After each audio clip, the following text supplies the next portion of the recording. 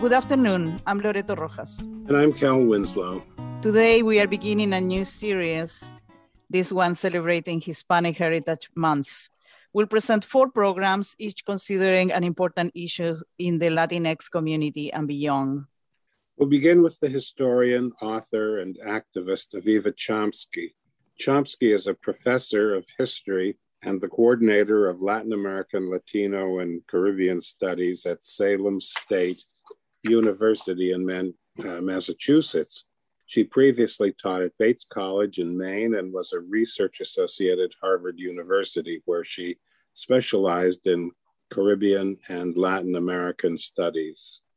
Between 1976 and 1977, Avi Chomsky worked for the United Farm Workers Union. She credited this experience with sparking her interest in the Spanish language and migrant workers and immigration in labor history, in social movements and labor organizing, in multinationals and their workers, in how global economy forces affect individuals and how people collectively organize for social change. And at the University of California in Berkeley, she earned a BA in Spanish and Portuguese in 1982, an MA in history in 1985, and a PhD in history in 1990, loaded down with degrees there, Avi. She began teaching at Bates College and became an associate professor of history at Salem State College in 1997. She is the author of many books and many articles. Her latest book is Central America's Forgotten History, Revolution, Violence, and the Roots of Migration, published by Beacon in April of this year, 2021. So it is an honor to have you today, Avi. Can we call you Avi? Of course, and it's a pleasure to be here. Thank you for inviting me. So it's a great pleasure really to have you here and being able to talk about this. So your new book, Central America's Forgotten History, I suspect you would like to talk about that. So let's just go ahead. Tell us about the book, why this and why now? You know, I feel like in many ways I came of age politically. You mentioned the United Farm Workers, which I always talk about. It was definitely very important. But in many ways, I feel like I came of age politically during the 1980s. That's when I was in college and graduate school. I was at UC Berkeley. And there was so much going on in Central America at the time in terms of revolutions, the successful revolution in Nicaragua in 1979 and the revolutionary movements in El Salvador and Guatemala. And being in California and in Berkeley, I think we felt really closely tied to those movements in many ways. There were many refugees coming in from El Salvador and Guatemala, fleeing the US-sponsored wars. Ronald Reagan was elected president in 1980 and immediately dedicated himself to overthrowing the communist threat in Central America. And, you know, Berkeley's a really politically active campus, so opposition to the Contra War. You know, this was my college years was paying attention to this and being wrapped up in opposition to US policy and outraged by US policy and inspired by the revolutions of Central America. And I feel like so much of that, both the hopes and promise of the revolutions and also the outrage at US policy, has just kind of been buried. And I've been teaching Central American history since 1990. And it's like ancient history to my students by now. And even my Central American students, and I have a lot of Central American immigrant students, and now in Massachusetts, we have a very large Central American immigrant population.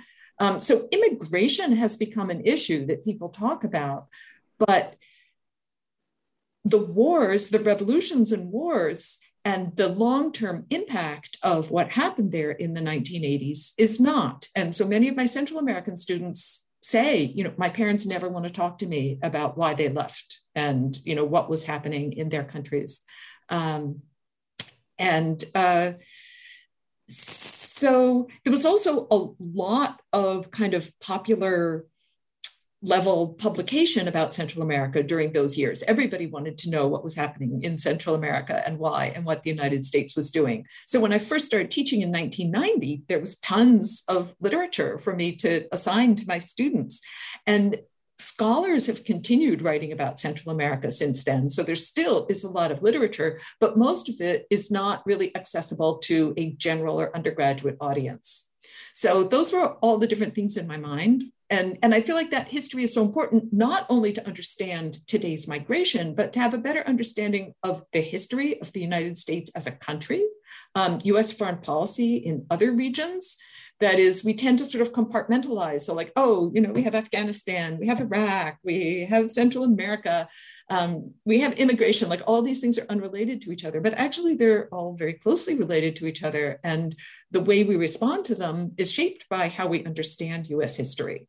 So, you know, in the book, I actually go back to US history of settler colonialism, which I always talk about when I talk about immigration as a way of reframing the way people begin to think about what is this country and why does it do the things that it does and have the policies that it does.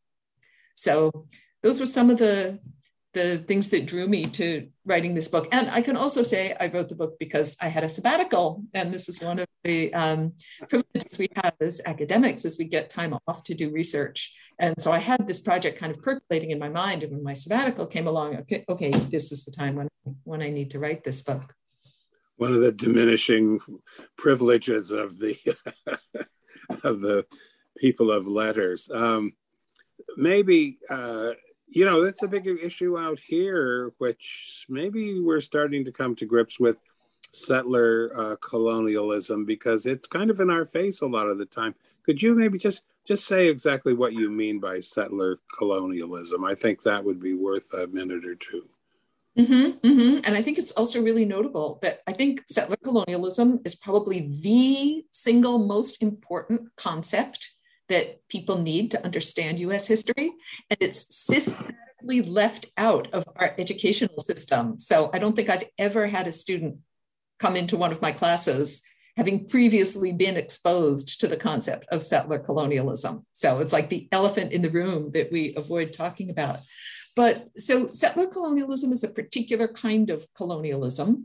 And even colonialism, I feel, is not very well understood. And I actually teach a course now called Colonialism and the Making of the Modern World. And students generally come into the course thinking it's going to be a course about like Pilgrims and Puritans, because that's what we learn that colonialism means.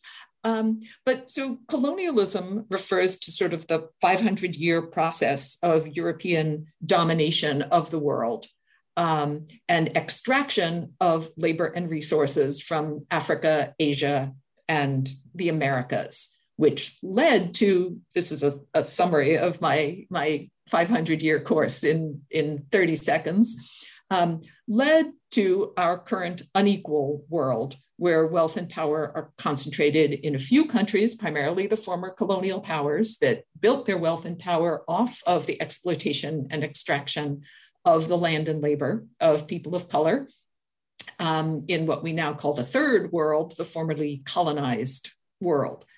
So that's colonialism, but settler colonialism is a particular variation of that, where under traditional colonialism, the European powers sent a few military and political representatives to rule over large existing native populations.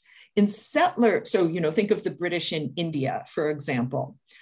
Settler colonialism is where the European powers, instead of ruling over a native population, determined to obliterate the native population. And this happened primarily where the native population was not already organized into social formations that the Europeans could easily exploit.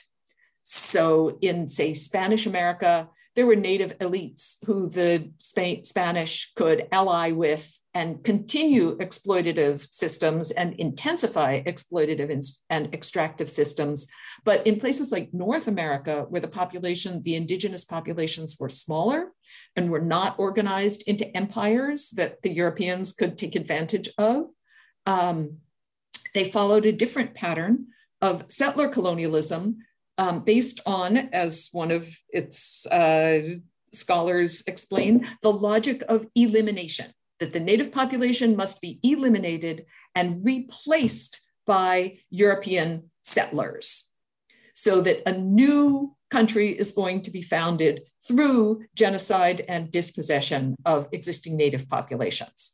And this is the pattern that was followed primarily by the British in North America, in Australia, in New Zealand, in Canada, where the logic of elimination rather than the logic of rule prevails in the colonial system. So settler colonialism has very specific implications for immigration. That is, settler colonial colonies and countries depend on European immigration. They foster European immigration. That is how they replace the native population, by bringing in Europeans to found a white country. So this is built in not only to British colonialism in North America, but the other really important piece of it is those founding fathers, who all my students have heard of when they come into class. They represented the British colonizers. Their goal in achieving independence was not to end colonialism, as, say, anti-colonial struggles in, just to take one other American example that happened close to the American Revolution, in Haiti, where the anti-colonial struggle was carried out by the colonized people. And their goal was to end colonialism, to overthrow the plantation system, to overthrow their French colonial masters, to drive out their French colonial masters, and to found a free country run by the people who were colonized. In the United States, it was the British colonial masters, it was the landholders, the land speculators, the slave owners who carried out the revolution. And they carried it out in order to expand their colonial project, not to end the colonial project. So if you think about those original 13 colonies that fought for independence, and think about what happened to the country of the United States after it was established as a country, colonial expansion is what happened. Those slave owners and land speculators greatly increased the white settler colonial project after independence. And that's why the United States does not occupy the territory of those original 13 colonies today. It occupies the entire continent, because independence led immediately to a century and a half of warfare against indigenous populations to displace, dispossess, and replace with white immigrants. And just one last question. How would you put Central America into this framework? Okay, so Central America, in a complicated way, fits into this framework. So in many ways, Central America's colonial period fits the classic example of colonialism, where a few Spaniards are there to rule over a large population of indigenous people, in part by allying with indigenous elites. And this is not just in Central America, but everywhere in Latin America.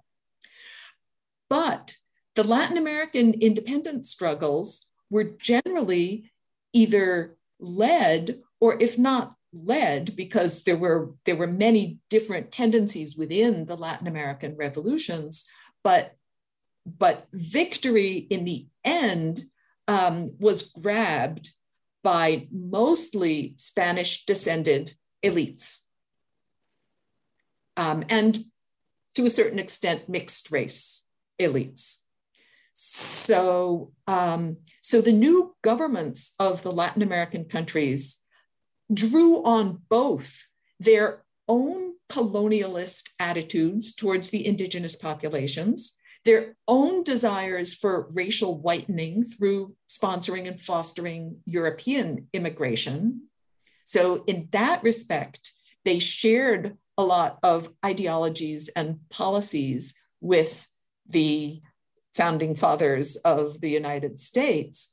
But at the same time, they were subject in the global order to the global economic powers, which by the mid-19th century, when the Latin American countries become independent, are primarily Great Britain and the United States.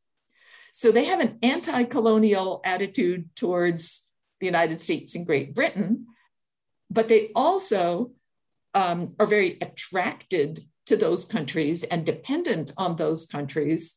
And they share a colonial attitude towards their own indigenous population. And it's not just attitudes, but I'm talking here about policies, and the formation of these nation states is based on those two sort of conflicting goals and sets of ideas.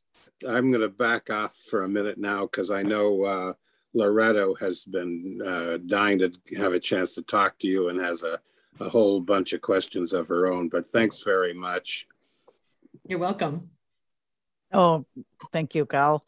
So I was just thinking about what you said at the beginning of this conversation, that you were talking about how all this interest of you arose during your time in the 80s when you were studying and learning. So that was a very buoyant time, and it felt like it was really like these nations were really claiming. They are fairly new nations in the sense of the modern democracy. But since then, we have seen many democratic efforts and some of the left taking power over these governments and then being overthrown by coups and so on. I mean, you mentioned Haiti, which is a remarkable case in so many ways as a nation that has been devastated again and again and again, and not only by the natural forces of being a telluric country, meaning they have earthquakes. I don't know if you say that word in English, sorry. Un país telúrico, como decimos en Chile. But anyway, so I wanted to ask you a little bit about that, about how democracy has really been honored or not in these countries. I mean, how these powers have expressed in the last 20 years in those countries, and what has been the result, how we can still see what you are describing, because this is already something that is quite engraved into these countries. And it's also one of the reasons of the big migrations that we see.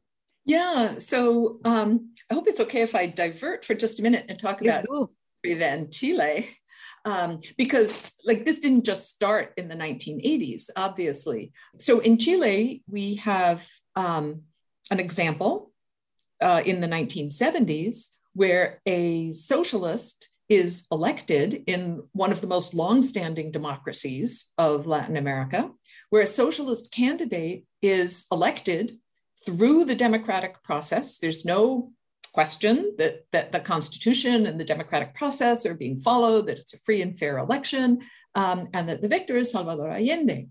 But ruling a country, a third world country, a poor country, from the left is an extremely difficult process. And I would say that for two reasons.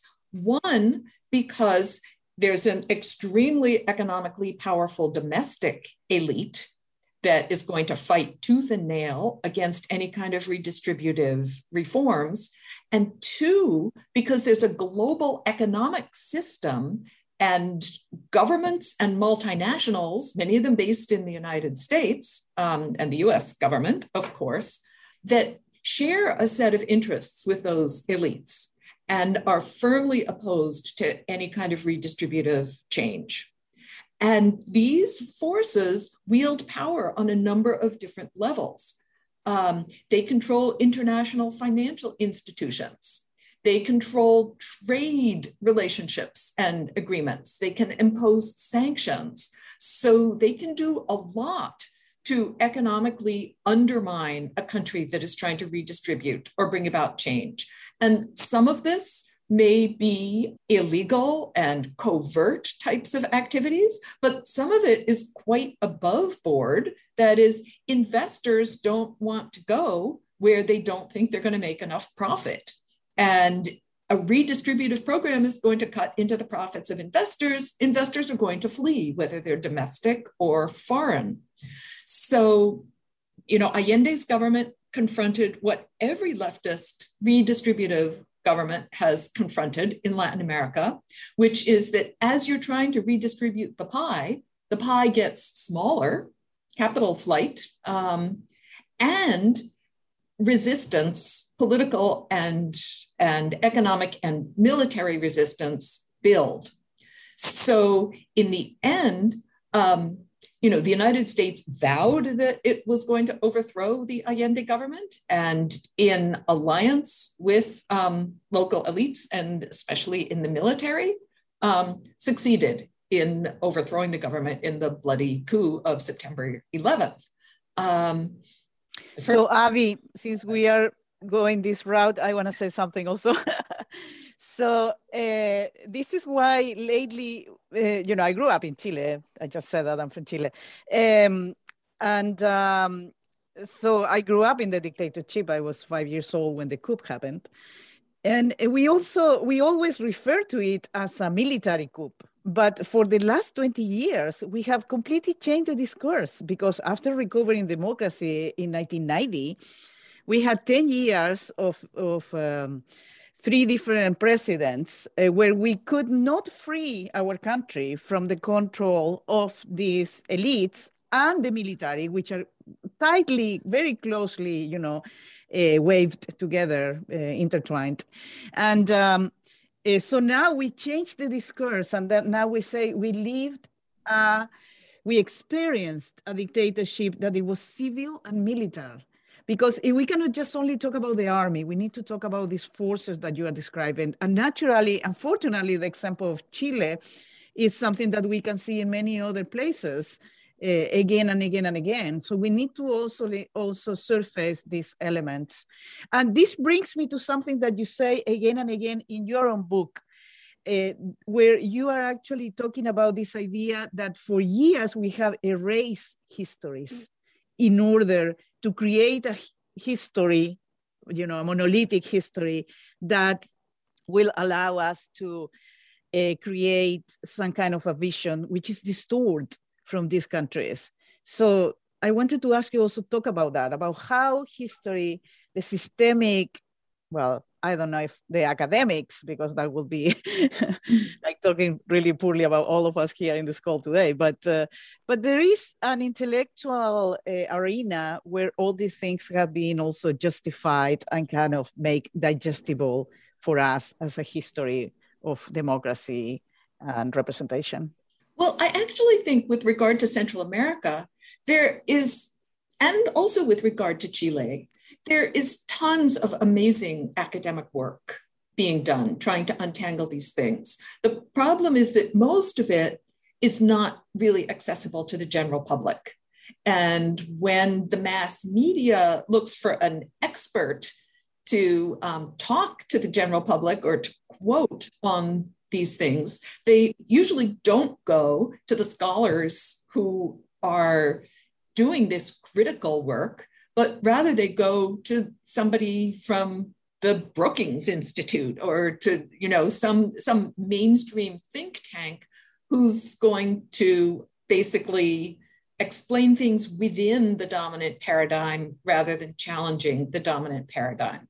So it's not that academics aren't really doing the work. I think academics are doing the work, but I think there's a gap between the work that academics are doing and what the general public has access to. And, you talked about the civil military dictatorship in Chile, but you left out the third pillar, which is the international system. And just to take this back to your earlier question about democracy and what does it mean in Central America, that is, no Central American government, no government of a poor, indebted, third world, formerly colonized country can really be said to have a democracy when the sphere of action for its government is so constrained by international systems and international pressures. So if democracy means rule by, for, and of the people, then we can't really say that any country that is powerless in the world system has a democracy, because its people, no matter who they elect, no matter what its government wants to do, its people don't have a voice in the international system. And I think this is really what we see happening in Central America after the 1990s.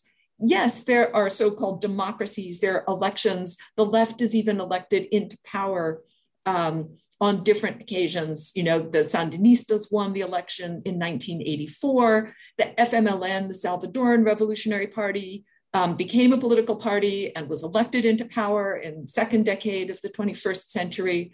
But the ability of these elected governments from the left to really enact the kinds of reforms that they desire and that they were elected for is severely limited. And, you know, after 1990, when the revolutionary movements in different ways are essentially crushed or dismantled in Nicaragua, El Salvador, and Guatemala, then you see the onslaught of neoliberal reforms enforced by the World Bank and other international financial institutions, and enforced through the Central America Free Trade Agreement, which then becomes CAFTA-DR, imposed by the United States. And again, many Central American elites support the structural adjustment programs and this so-called free trade agreements. The structural adjustment programs refer to policies imposed by international financial institutions, especially the World Bank and the International Monetary Fund in the 1990s, on debt-ridden poor countries, basically taking over their economies, taking advantage of the fact that they are indebted, to take over their economies and to force them to follow a particular economic model based on privileges for foreign investors and cutbacks in social services and government spending. So government spending can only happen when it's for the benefit of foreign corporations. So, you know, these governments have very little autonomy in the international financial system, but those civil elites basically agree with those kinds of policies that are being implemented. But the idea is that instead of wasting money on redistributive efforts that foreign investors don't like, you spend government money on building the kind of infrastructure that foreign investors want in order to invest, in order to help pay back your loans. And if the people starve, it doesn't matter. So the structural adjustment programs of the 1990s and the free trade agreements of the 2000s basically enforce these, turning Central America into a paradise for foreign investors and greatly increasing poverty and violence for the majority of the population, who are then subject to displacement, to low wages, to taking of their lands, to environmental destruction, all in the interests of the profits of a few elites and foreign investors. Avi, we have to pause here for just a moment. Let me say that this is Cal Winslow, that's me, and Loretta Rojas. We're your hosts today. Our program is talking about California. And in this series, we're celebrating Hispanic Heritage Month. This is KZYX and Z. It's Mendocino County Community Listener-Supported Radio. And our guest this afternoon is Aviva Chomsky. She's the professor of history and the coordinator of Latin American, Latino, and Caribbean studies at Salem State University in Massachusetts. Loretto. So, Avi, one of the things that was, we are celebrating Hispanic Heritage Month. talking about California, Cal and I, we are launching this series with you today. So I wanted to ask you, because September 15th is the day of the independence of many countries in Central America. And of course, for me, that signals something. It reminds me those straight lines in the maps. You know, when you look at Africa or many other places, even in the United States, our states, sometimes it's just these little lines, boxes, that's you see clearly that someone took a ruler and drew over a map without any consideration of individuals. So I'm going to say yesterday was the 15, it was actually the independence days of Costa Rica and Honduras, El Salvador, Nicaragua as well. Now I'm doubting my own list of countries. So this naturally, I'm going to assume that naturally respond to these higher powers, economical powers that decided somehow that this region, which it used to be just one big country as the United States, needed to be break it into small pieces to have this control over these nations, right? So if you look at the map of colonial Latin America, it's ruled primarily by Spain and Portugal. Although on the northern coast of South America, there are some small Dutch, British, and French colonies. The British control Belize on the Caribbean coast of Central America. And of course, the Caribbean islands are full of multiple European powers that basically have nibbled at the edges of Spain and Portugal's empires. But just focusing on Spanish America for a minute, because that's where Central America and Chile all fall, Spain ruled by creating its own subdivisions. First, it divided Latin America into two viceroyalties, the Viceroyalty of New Spain, which is the northern portion of the area they claimed to control. And the Viceroyalty of New Spain went all the way, it included California and much of what's today the US Southwest, Mexico, Central America. And the Viceroyalty of Peru, which was basically all of South America. And then it even created some other administrative divisions, new viceroyalties in the 1700s, like the Viceroyalty of New Granada in northern South America, the Viceroyalty of La Plata in southern South America. And then these viceroyalties were divided into what they called audiencias. So we have these administrative divisions that initially are based on the two empires that Spain conquered, the Aztec Empire based in central Mexico and the Incan Empire based in the Andean mountains of Peru. And then Spain also makes a lot of land claims for lands that it doesn't really control. So, most of California, the parts that are now the United States, much of the Amazonian region, much of South America, the Spanish claimed control over these areas, but there was no actual real Spanish control there. Indigenous people controlled the lands that they lived in. And this is why in the 1850s, when the United States takes this whole northern piece from the now independent country of Mexico, again, this is like lines drawn on a piece of paper because these lands were inhabited by indigenous people who did not grant either Spain, Mexico, or the United States the right to rule them. So this is why the peace treaty of 1848, the Treaty of Guadalupe Hidalgo, is followed by 50 years of warfare where the United States is fighting against the actual sovereigns in the territory, which are the native peoples, the indigenous peoples, the Apaches, the Comanches, the dozens of different indigenous native tribes. So the Indian Wars is this expansion of this settler colonial project that I was talking about later. The Mexican-American War was the least of it. That was over in a couple of years. Indian Wars took 50 years to actually establish US sovereignty in those territories. The colonial project. So, one of the leaders of Latin America's independence, Simón Bolívar, his vision was for Latin America to be one country, Gran Colombia, a united Latin America. And one of the reasons he wanted a united Latin America was because of the need to counterbalance the overwhelming political and economic power of the United States. And he was quite worried about the capacity of Latin America to develop its independent path rather than just falling under the domination of the United States.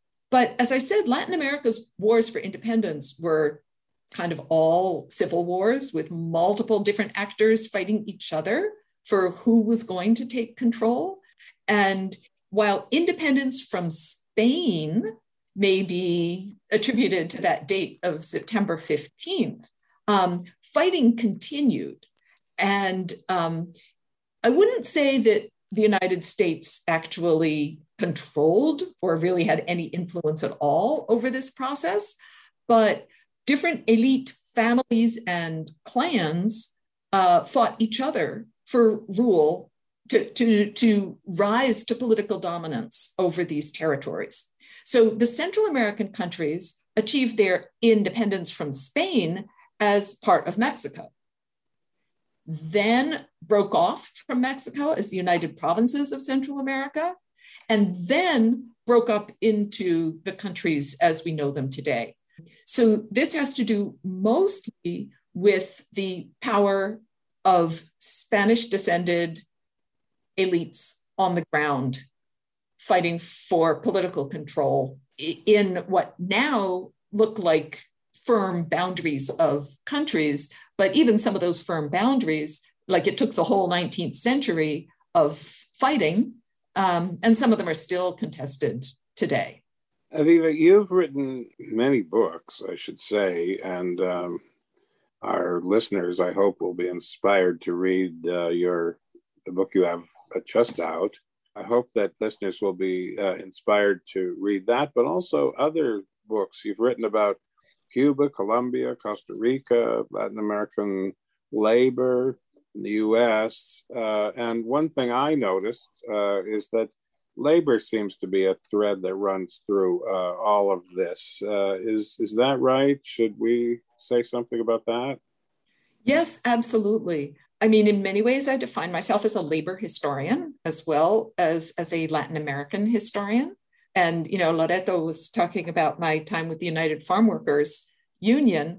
And I feel like that year really raised my consciousness about labor, about the role of labor and the invisibility of labor in our global economic system, and just how important looking at the workers is, both in terms of how the global economic system functions and also as a revolutionary subject. That is, who rebelled in Central America? Well, you know, who was fighting for their rights in the 1960s and 70s in the United States, farm workers, and who led the revolutions in Central America in the 1980s? It was workers and peasants. So, and peasants are workers, they're rural workers. So understanding the role of labor and the role of workers in history, and I feel like, you know, the traditional versions of history that we get of the founding fathers are able to develop these celebratory narratives of these great men because they invisibilize the work that underlies the extraction and building of wealth. And that includes enslaved workers, migrant workers, all kinds of workers. So yeah, following the trail of products, you know, those bananas on my shelf, there's no bananas on my shelf right now, but sometimes there are, back to the workers who picked them, I feel is a really important way of illuminating historical processes that have been forgotten and invisibilized in traditional histories. And when I say traditional histories, you know, I was just giving academics a lot of credit for the histories they're writing today, but most of those histories have not made it into the textbooks that students are reading in elementary school, middle school, high school.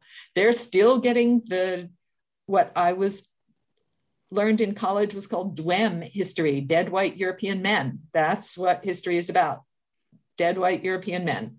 And I feel like that's still what they're learning.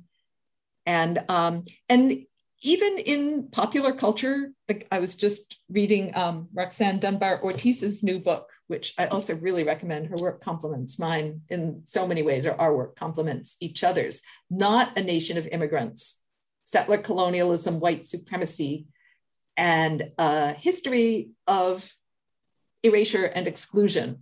I was so jealous when I saw her title. I should have taken that title before she did. But it's a great book, and it starts out with a critique of Hamilton. Like even those promoting themselves as progressive and pro-immigrant, and talking about Lin-Manuel Miranda's musical Hamilton and its acceptance in the United States, are like promoting this mythology of the great founding fathers, even as they are putting like a multicultural veneer on it. Yes, the representation of the history in the popular arena, it can be really detrimental, no? It creates all kind of stereotypes and misunderstandings, generalizations, and so on. So we are entering into our last, we have been here talking for around 3/4 of our time. So I wanted to remind our audience that we are talking with Abby Chomsky, and this is talking about California with a series honoring Hispanic Heritage Month. And we are talking about the history of Central America and how that is so tied into the history and the understanding of our own country, the United States. So going back to the topic of labor, because I think it's so important. We see that these nations in Central America have been exploited in many different ways. And one of the things that is so into the discussion these days is climate change, or it has been for the last years. And it's unavoidable because people say, oh, this is the hottest year in records regarding to temperatures, and then others are saying when it's actually one of the coolest, the last coolest one, because it's going to the temperatures are going to rise and rise. So you talk also a little bit about this in your book. And of course, we are all horrified to see the level of leaders and lideresas, women involved in the protection of the land, and this discussion about how not only the rights of the ownership of my body. We in Latin America talk a lot about this, like the body of the woman as a territory that needs to be defended. And then of course we have a strong tie with the Pachamama, which is Mother Earth. And we are naturally as indigenous people really attached to our land. And in the efforts of protecting it, we have been confronted with just death and assassination. So how is looking the situation now in Central America with all these different groups that are trying to defend the land from the latest mining exploitations projects in the area? So I have to say that from my perspective, it looks pretty dire. People trying to defend their lands from rapacious foreign investors, extractive projects, like that's as old as 1492. That's the struggle that working people of Latin America have been engaged in since 1492. The Europeans came trying to extract gold, trying to extract silver, trying to grow sugar, all of which require destroying landscapes, taking over land, displacing people, and forcing labor under horrific conditions for the profits of Europeans in the global economy. So in some ways, what we're seeing now is more of the same. Foreign mining companies, foreign agricultural companies trying to take over land, displace people, destroy environments in order to make profits out of exploiting Central American labor and exporting products for the benefit of cheap products for the benefit of consumers in Europe and the United States. There's new products being brought into it. One is palm oil, for example, to help us be more environmentally friendly here in the United States, to use it as a biofuel or agrofuel, so we don't have to burn as much fossil fuel. But palm oil is also used in practically every processed product that we buy, whether it's cosmetic products, cleaning products, processed foods. Everything has palm oil in it.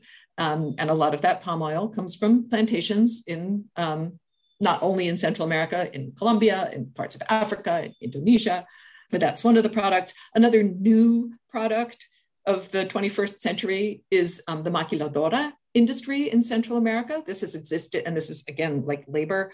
So since really the middle of the 20th century, US industries have been trying to escape the labor and environmental protections and the taxes and the regulations that they're subject to in the United States because of labor struggles for the rights of workers in the United States. They've tried to escape those by moving to poor countries that don't have those regulations and making sure that those countries don't enact those regulations by either invading them and overthrowing their governments if they try to, or by imposing them through trade agreements and international financial institutions if the governments are compliant. So the maquiladora industry really started to grow in Central America in the 1990s, and that as the wars were ended. So if your listeners take a look at the clothing that's on their bodies right now, pretty much everybody is going to be able to find an item of clothing that they're wearing that was made in a Central American country. So that's another piece of it that's new, but the pattern isn't really new. It's the same. But there's certain things that are much worse now than they've been in the past. And one of them is climate change. That is how the droughts, the hurricanes, the rising temperatures, the rising sea levels are affecting subsistence, peasants, farmers, subsistence livelihoods in Central America. They're under assault from land grabbers and from institutions, and from neoliberal changes that have removed government supports for peasant land ownership and for peasant production. But they're also under assault from climate change. And many parts of Central America are literally becoming uncultivable, unlivable. So in addition to the direct assaults from foreign companies, foreign investors, local elites, peasants are under assault from climate change, and that's not going away. And the solution is even harder to articulate. That is, if it's your landowner who is exploiting you and taking your land away, you can envision a path to fight for your land. But if it's a hurricane, it's harder to envision, okay, so how are we going to fight for this? And the other thing which is truly horrific now is the levels of official violence, official and paramilitary violence against those who are fighting for change. And this too, in a way, is a result not of climate change specifically, but of the ways that the wars ended without fundamentally challenging the institutional causes of these wars. And what I was saying earlier about the difficulty of any government, even a leftist government that wants to change course, it's extremely difficult under the current global order for a leftist government to make significant changes in the way their own countries are organized. Yes. Well, sorry to be depressing. Right. No. It's a reality check here. Yeah, this is why we need. And let me just also mention one other aspect of this global order. Do you know what the vaccination rate in Nicaragua is? No. It's 4%. Oh. And do you know how many days, if you look at Reuters, they post every day for every country of the world, how many days it's going to take at current rates for Nicaragua to vaccinate another 10% of its population? 187 days. Well, we're talking about really dire situations. Yeah, and really, this has been a splendid introduction to our series, Aviva. And we'll thank you again before we go. But if you don't mind, I'd say we're going to turn in the next program to immigration today. But I thought we'd like to get your take on some of the issues as kind of a kickoff for us. And the question that I have that Loretta and I jotted down was, what did you think when you saw Kamala Harris standing there in Guatemala saying, "Don't come here"? I cringed. But, you know, despite the fact that Trump was much more openly and virulently expressing anti-immigrant racism than Democratic presidents like Barack Obama, and of course, Biden is inevitably associated with Obama because of his key role in Obama's immigration policies, in his vice presidency.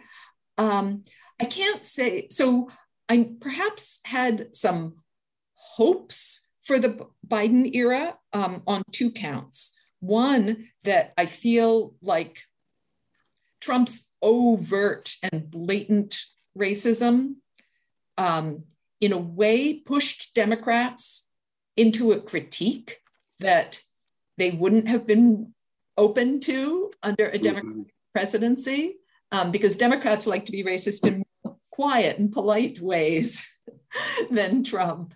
So they could just plod along like that. But Trump, sort of pushing the envelope so far kind of forced Democrats into saying, wait a minute, this is not okay. So that gave me a small amount of hope. And the other thing that gave me a small amount of hope was the pressure Biden was under from the left, from immigrant rights organizations, that there was a chance of pushing him into a more progressive immigration policy. And, certainly under the Obama administration, there were a few kind of dry bones thrown to the immigrant rights movement, like DACA, Deferred Action for Childhood Arrivals. This was nowhere near enough. It was framed in terrible ways that criminalized many immigrants, but it did offer a path to at least temporary legal status for a large number of young people and really changed many people's lives. It was a really important move that Trump was trying to end, and Biden indeed has, restored. But in other ways, Trump was really just more of the same, but more openly. We don't have evidence of any Democratic president who has truly welcomed immigrants of color.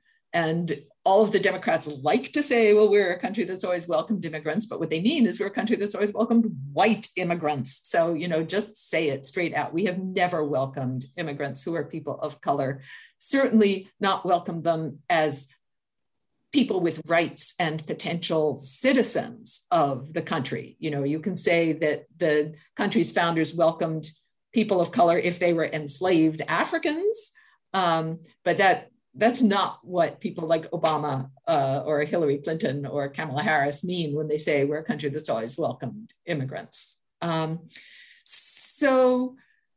also think that Biden, he's playing a lot of political games domestically and thinking about the midterm elections and thinking about the long-term prospects for the Democratic Party. And I think he feels vulnerable to attacks from the right on immigration, and this pushes him to the right. So, Yeah, Abby. So the other thing here is I see it's clear with the today's politics that all these actions are just trying to sort of control the situation, but not finding a real answer to the issue of immigration. We are talking, first of all, that we have a large population that are undocumented, that has been living here for tens of years, and they are well established, are part of the social arena. They may not participate so much in the civic or political because of obvious reasons of not being documented. being threatened to be sent back to these countries that in such a disarray, as you just have described for the last 50 minutes. So somehow there are not a real political interest to solve any of these problems, right? I mean, the DACA, even with the pandemic that you mentioned, the COVID pandemic, this is what we are facing in reality, is that, okay, let's just choose a few people to give them citizenship, and that way we cannot solve this problem or let the pressure out and just let the thing keep on going DACA the same. does not create a path to citizenship, so we have to be clear about that. DACA is only temporary status. Right, and it joins the temporary status of many individuals from Central America that have come here because of natural disasters. Yeah. So we have many fine individuals here in our county, hardworking people. We have a lot of people sitting at the border, and people that are working to better their lives, escaping these horrible situations. Do you have any suggestions of how we can get involved and how we can help these individuals to really achieve a decent life, and also to access to basic human rights that seem to be, they have been deprived because of their circumstances they were born? There are multiple ways that people can get involved in different levels, depending on where they're located and what their capacities and interests are. If you're located near the border, there are many organizations working on the border, providing services and fighting for the rights of people at the border. In every place inside the United States, there are immigrant rights and immigrant solidarity organizations working at the local level for change. There are national level organizations working for change. Really, we need to change US foreign policy as well as US immigration policy. And there are multiple avenues for getting involved in that. So, educating yourself and finding out what's going on in your area, I guess, would be my first suggestion to people. Thank you so much. And I will suggest to everybody to please read Abby's book. It's called Central America's Forgotten History, Revolution, Violence, and the Roots of Migration. And we have started our series with Abby. So thank you so much. Thank you so much, Abby, for coming and being our guest today and talking about California. Thanks for having me. And we'll be back with another program in our series. So listeners, please look out for us. And thank you, listeners. And once again, many, many thanks to you, Avi Chomsky. Thank you. Until next time.